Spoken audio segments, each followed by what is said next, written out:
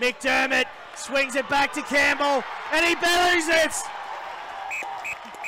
University of Queensland are the 2019 Newstead Brewing Hospital Challenge Cup champions for 2019.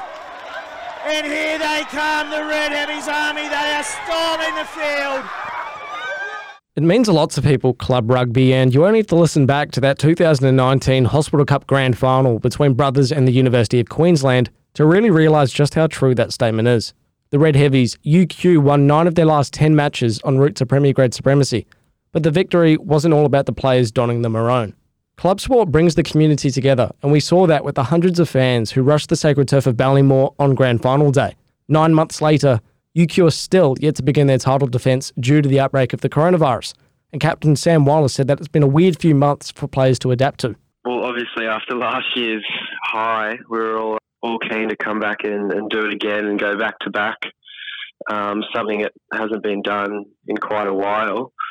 I mean, yeah, it is disappointing. As rugby players, most of us haven't stopped playing since we were 6 years old. So it's definitely a big change in most of our lives. Wallace added that no club rugby has been a significant loss for the UQ community, who are just one of many groups of rugby supporters around the country who have had to adjust to life without the emotion and tribalism of club rugby. It's a huge deal. We've got all these coaches, these players, staff members, volunteers. It's a huge part of their lives and something they choose to do off their own backs. So I think that says enough about it. The players don't get paid. Majority of the coaches, the staff don't get paid. They're all doing it for the love of it. So that says enough in itself. It's a huge part of all our lives that I guess it's created a hole in. So I mean, rugby means the world to the UQ community, and it's just a matter of staying in touch, like I said before, and just recognising that we will be back at some stage. So I guess we use this time to reflect a bit and understand how much this does mean to us now that we don't have it, so that we can come back and make this thing 10 times better when this is all over. New South's head coach Todd Dammers echoed Wallace's desire for the rugby community to reflect on what is important, stressing enjoyment above anything else should rugby resume in 2020. If anything, mate, it probably empowers them. It'll empower me to say to them, just go and have fun. Don't worry about the results, because at the end of the day, mate, the results are irrelevant. 2020, when I say they're irrelevant, that's not true, but what we've all gone through, and I think what we'll continue to go through over the next 12, 24 months, mate, rugby and sport should be viewed as something fun, especially at the level we're currently at. I think it should be genuinely an escape, because life can be pretty tough at the moment, and, no one within our group, I don't think too many people are escaping it. People are losing jobs, mortgage repayments, all these different things. I think sport's got to go. Well, I know for me in the short term, that's something that I'll be really, really keen to get back to, is just the fun environment, and I think that's something that we'll try and push. So that's a long-winded answer, but the reality is, no, it won't change anything. If anything, it'll probably push me harder to say to these guys, just go out and have a crack. Souths were widely viewed as a dark horse for 2020 rather than a contender, with many of last year's senior players moving on. Many of South's Colts 1 premiership-winning players were expected to shine for the Magpies in the new year, with their coach Todd Dammers also making the move to first grade.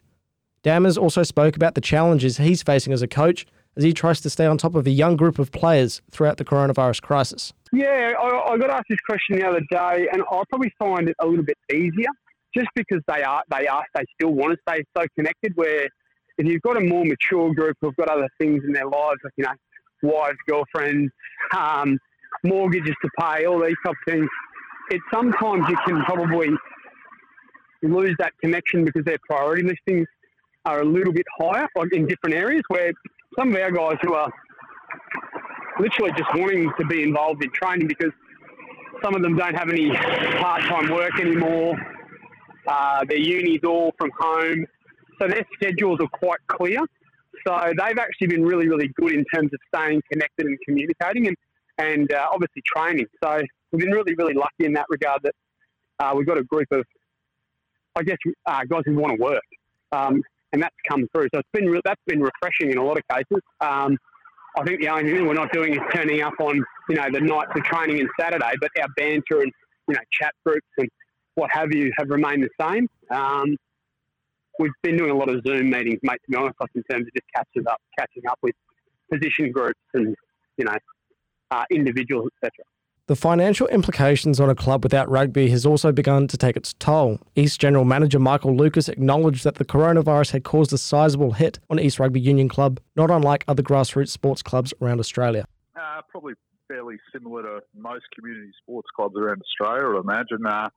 Financially, it's been a sizable hit, as you'd expect, with this being our prime event period of the year with home games and what have you, and other events around the club. Obviously, for us being the size we are, with 900 plus juniors and 300 plus seniors, it's also had a huge effect on our community in that they're not engaged at the club as regularly as they probably would be normally. But an increased social media presence from all 9 Premier Rugby clubs has kept the fire burning for the grassroots love of the game. Players, coaches, board members and fans have all had to adapt to life without rugby for the time being. But 9 months on from that grand final, the game finally looks as if it's headed for a restart, with an official announcement expected from the Queensland Rugby Union in the coming weeks. For Jack Digital, I'm Finn Morton, Brisbane.